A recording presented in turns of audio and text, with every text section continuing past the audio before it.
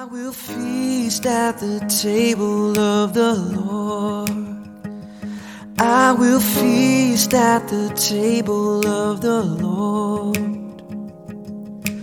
I won't hunger anymore. Welcome to The Table. You are listening to the Kingstown Communion podcast with lead pastor Michelle Matthews. The Kingstown Communion is a new United Methodist church existing to gather people into communion with Jesus Christ through courageous conversation, creative community, and collaborating for the common good. For more information about upcoming events and opportunities to serve, visit our Facebook page, facebook.com/Kingstown Communion. We're glad that you're listening along with us. If you live close by, we hope you'll join us for worship in person. And if you ever feel so inclined to help us by giving financially, you can do so on our website, kingstowncommunion.net. At the table of the Lord. There is peace at the table of the Lord. I will wait for you. I will wait for you on your word. I will rely. I will wait for you. Surely wait for you till my soul is satisfied. The reading today is from Matthew 15:10-20. Then he called to the crowd to him and said to them, "Listen and understand. It is not what goes into the mouth that defiles a person, but it is what comes out of the mouth that defiles." Then the disciples approached and said to him, "Do you know what the Pharisees took offense when they heard what you said?" He answered, "Every plant that my heavenly Father has not planted will be uprooted. Let them alone. They are blind guides of the blind. And if one blind person guides another, both will fall into a pit." But Peter said to him, "Explain this parable to us." Then he said, "Are you also still without understanding? Do you not see that whatever goes into the mouth enters the stomach and goes out into the sewer? But what comes out of the mouth proceeds from the heart, and this is what defiles. For out of the heart comes evil intentions, murder, adultery, sexual immorality, theft, false witness, slander. These are what defiles a person. But to eat with unwashed hands does not defile. The word of God for the people of God. Thanks be to God." Thank you, Amy. Welcome. If this is your first time here today, I just want to say we're so glad that you're joining us, and we hope that this will be a meaningful space for you to encounter God today.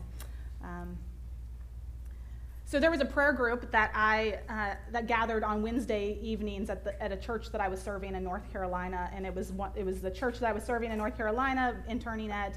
It was the kind of can't find it on the map kind of town church. You could not find Snow Camp on a map of North Carolina. And so, and the pastor asked me, as pastors do when you are interning at their church, he asked me to do the thing he didn't want to do anymore. And so he asked me to go to these Wednesday night prayer meetings. There's a prayer group that met every Wednesday night. And so it was there, there I got this whole new glimpse of a rural church life. Did anybody else grow up in a rural church? Rural? I'm horrible at that word, by the way. Rural church life, yeah. So there was one couple in this group that came every single Wednesday, and they didn't just come on Wednesday. They were there early even, and they were always the first ones. And goodness, did they believe in the power of prayer. And in the rural church life, they have this deep belief in the power of prayer. And these people just prayed so earnestly when they gathered. It was over that same summer, though, that their son Stephen, who had been changing his tire by the side of the road, was hit and killed by a car, roaring like down a country road somewhere near Snow Camp, North Carolina, that same summer. The vehicle that hit him was basically a party on wheels. It was full of loud music and empty beer bottles, and after it hit Stephen, the vehicle briefly pulled over enough for them to change drivers real fast. And then it just kept on going into the night, leaving Stephen to die by the side of the road. And so, as you can imagine, for this family and for this very small town that you can't even find it on a map, it was absolutely awful. Stephen was a faithful Christian growing up in a United Methodist church with his siblings, and even though as he grew up, he didn't go to church as much. He'd come for the days his mom and dad really wanted him to come. He showed up on the big days, like the 100th anniversary of the church and the big potlucks. But it was his parents that I knew. I knew their earnest faith. I knew their heartfelt prayers at that Wednesday night group. I didn't get to know Stephen as well. And at the funeral, of course, the prayers overflowed at teeny little church, overflowing with people as well. And the prayers that they were asking for God's peace to come in that space. And then there were also prayers asking for the courage to forgive those who had caused this tragedy.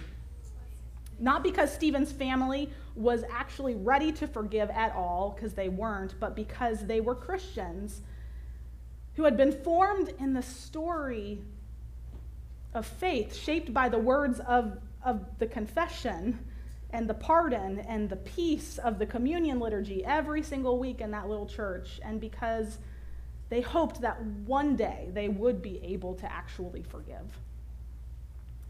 They said forgiving words because for their entire lives, they had been a part of a Christian community and had been formed to be forgiving people. And in the midst of the absolute worst nightmare, this was not something they chose to do. It was just something that they did because that was who they were, because their lives and their hearts had been shaped by the story of Christ and Christ's church above all, and because their hearts had been formed to reflect the heart of God. And it's this kind of formation that Jesus is talking about, probing us and questioning us about in Matthew 15. Jesus asks, do you not see that whatever goes into the mouth enters the stomach and out into the sewer? So yeah, it's about that. Jesus gets a little bodily gross and fluidy gross, and it sounds like an 8-year-old boy. But said another way, Jesus says, do you not understand that what goes in must come out?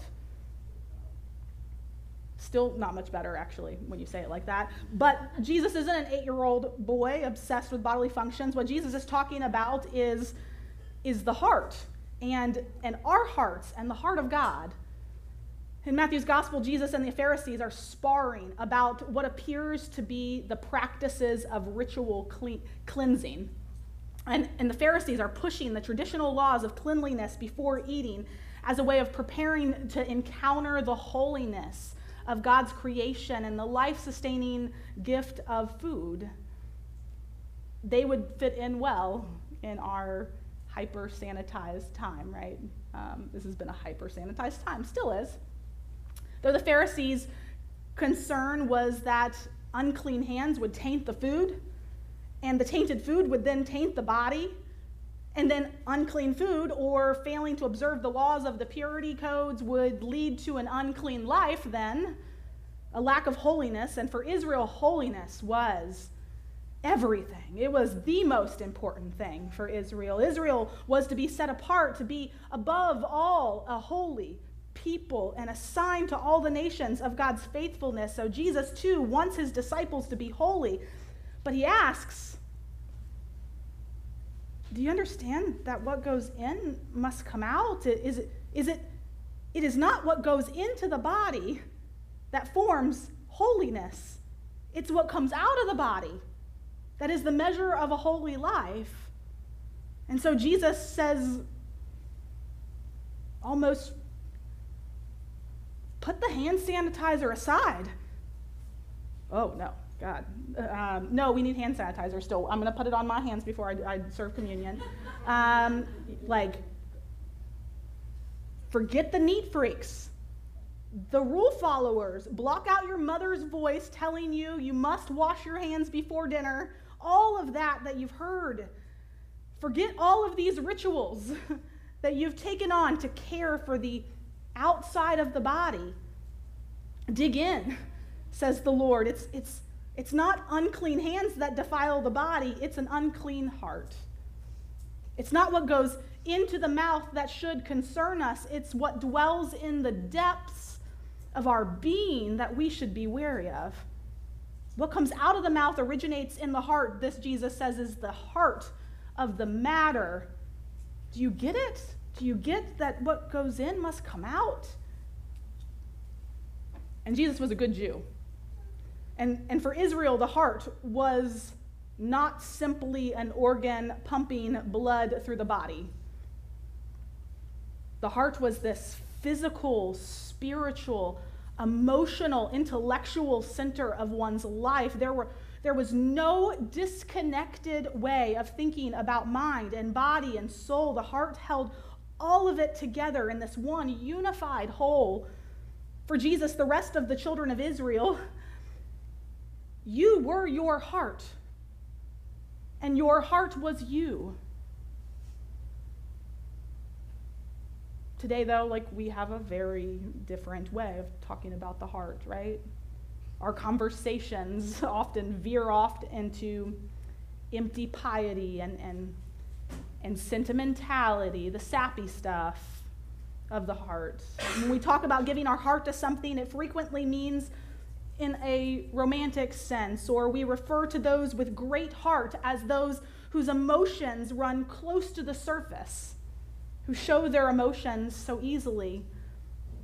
For Jesus and the Pharisees, the heart is not about sentimentality. It does not represent our romantic interest. It's not only the locus of our emotions or the focal point of our dreams and our aspirations. Rather, the heart is the core of who we are. It is who we are, all of us, our character, our imagination, our emotions, our romance, our ambitions, our hopes. The very best parts of ourselves are rooted in our heart, and also the very worst parts of ourselves also dwell in the darkness of our heart.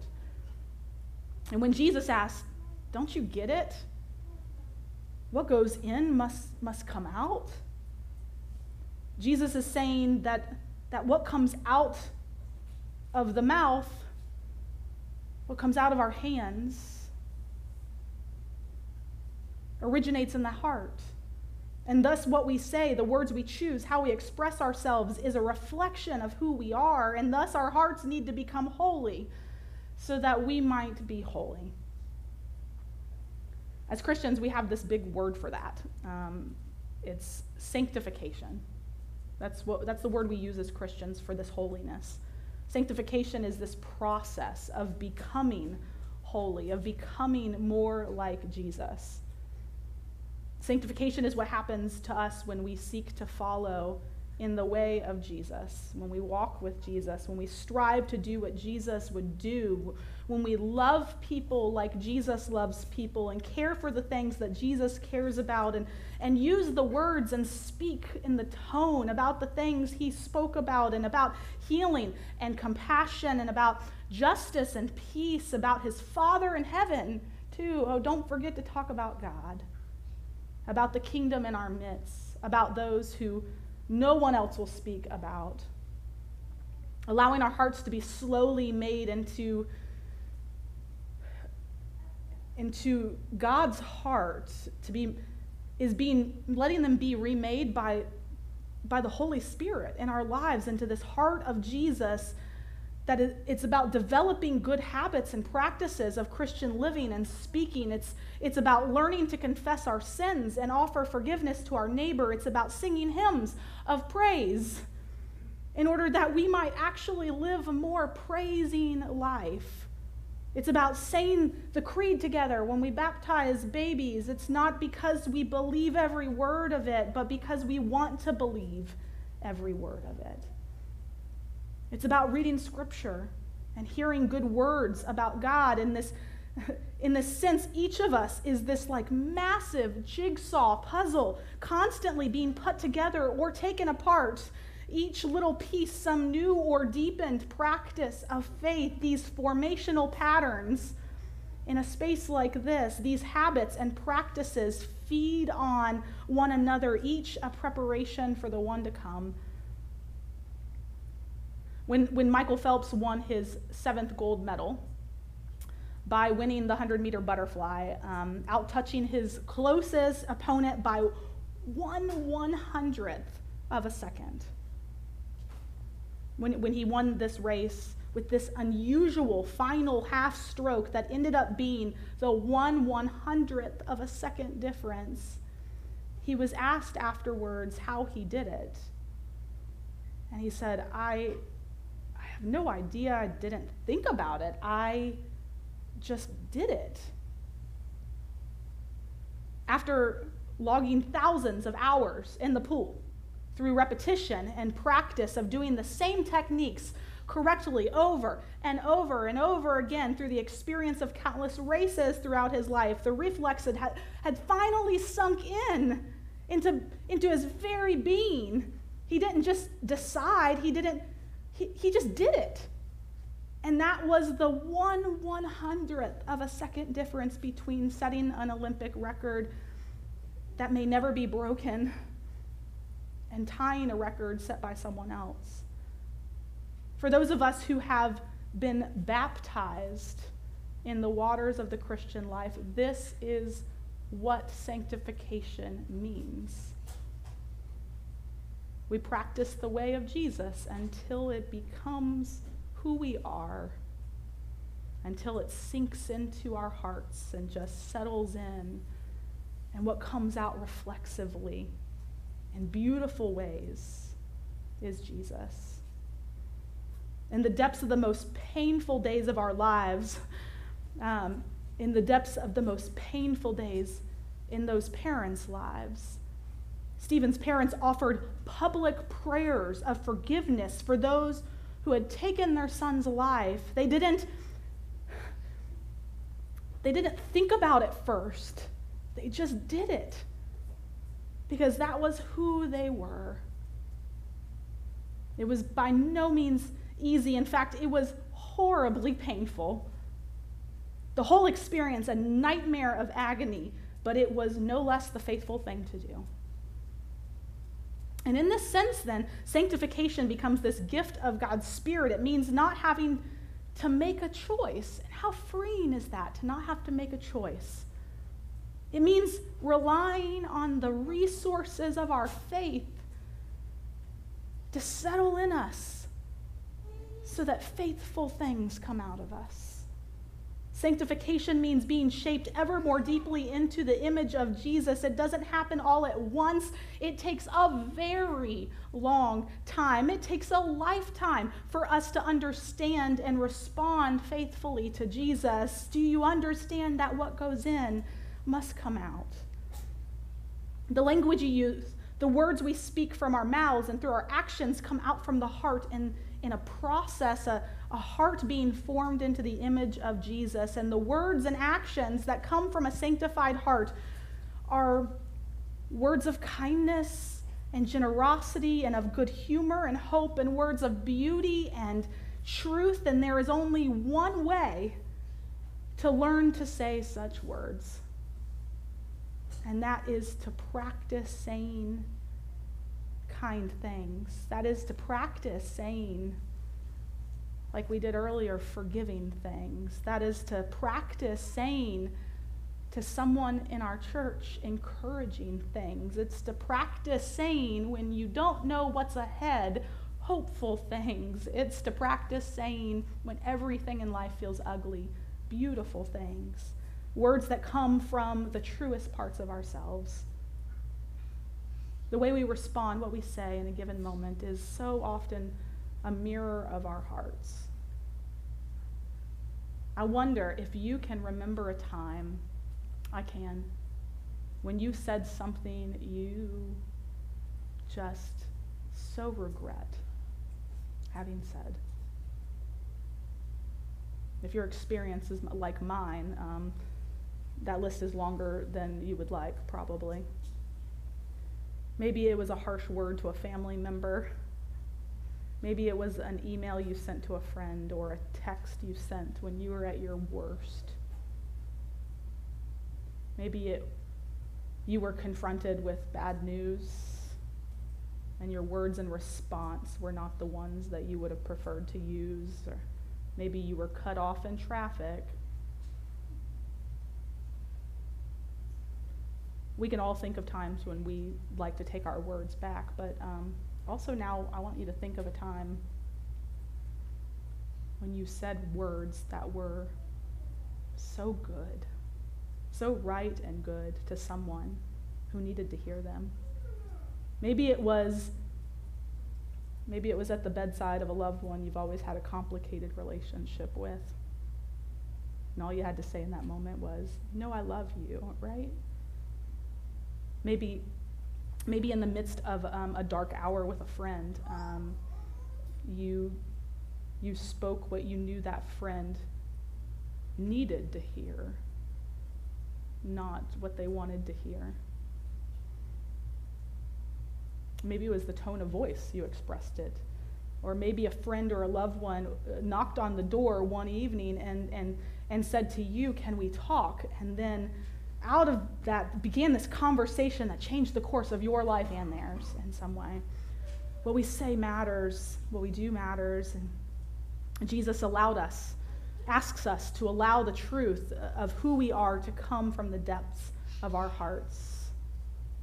And why does this matter? Why do our words matter? Why are they crucial to this big word, sanctification? Because in the depths of God's heart, there is also a word.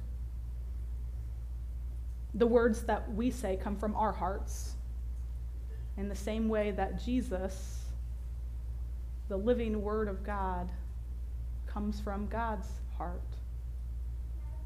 In the beginning was the Word, and the Word was with God, and the Word was God. And in the beginning, God spoke the word, and all things came into being. And in that spoken word, God created the earth and the stars and the sun and the moon. And with that spoken word, God created humanity in the divine image, and humanity flourished, and then humanity fell.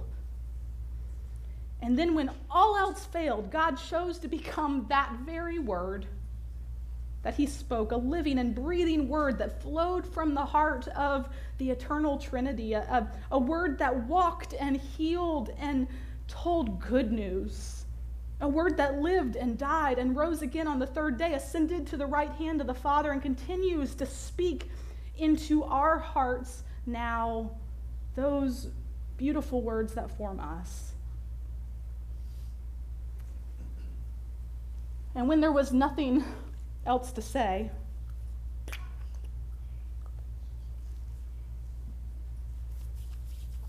that word Jesus spoke words of blessing, saying, "This is my body, which is broken for you.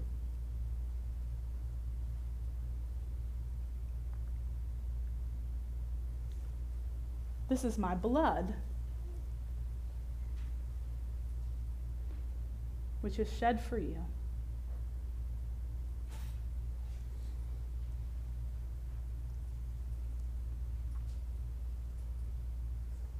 What a beautiful word that is. Would you pray with me?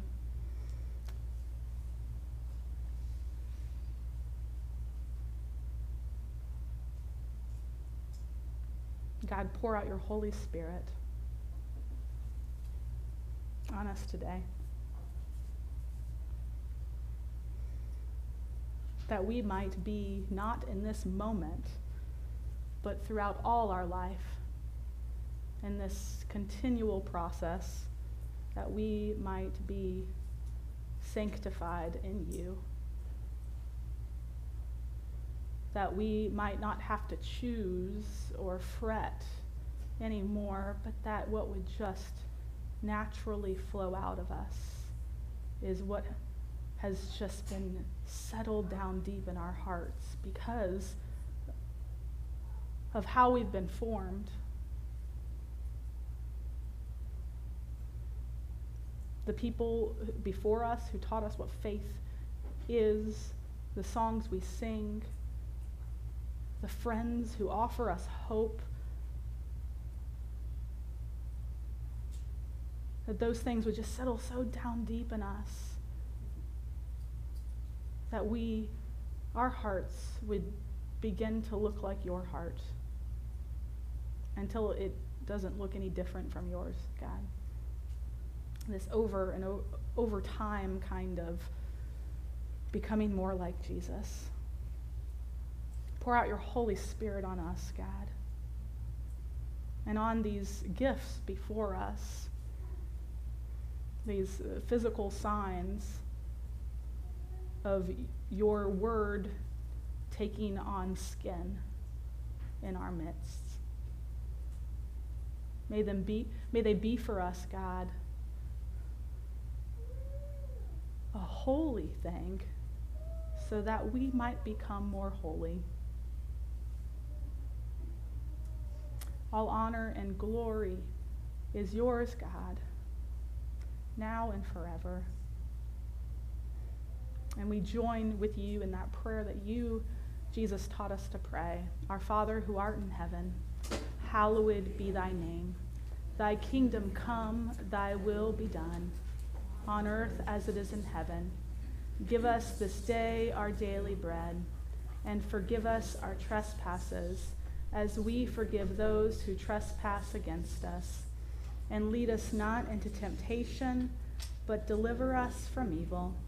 For thine is the kingdom, and the power, and the glory forever. Amen.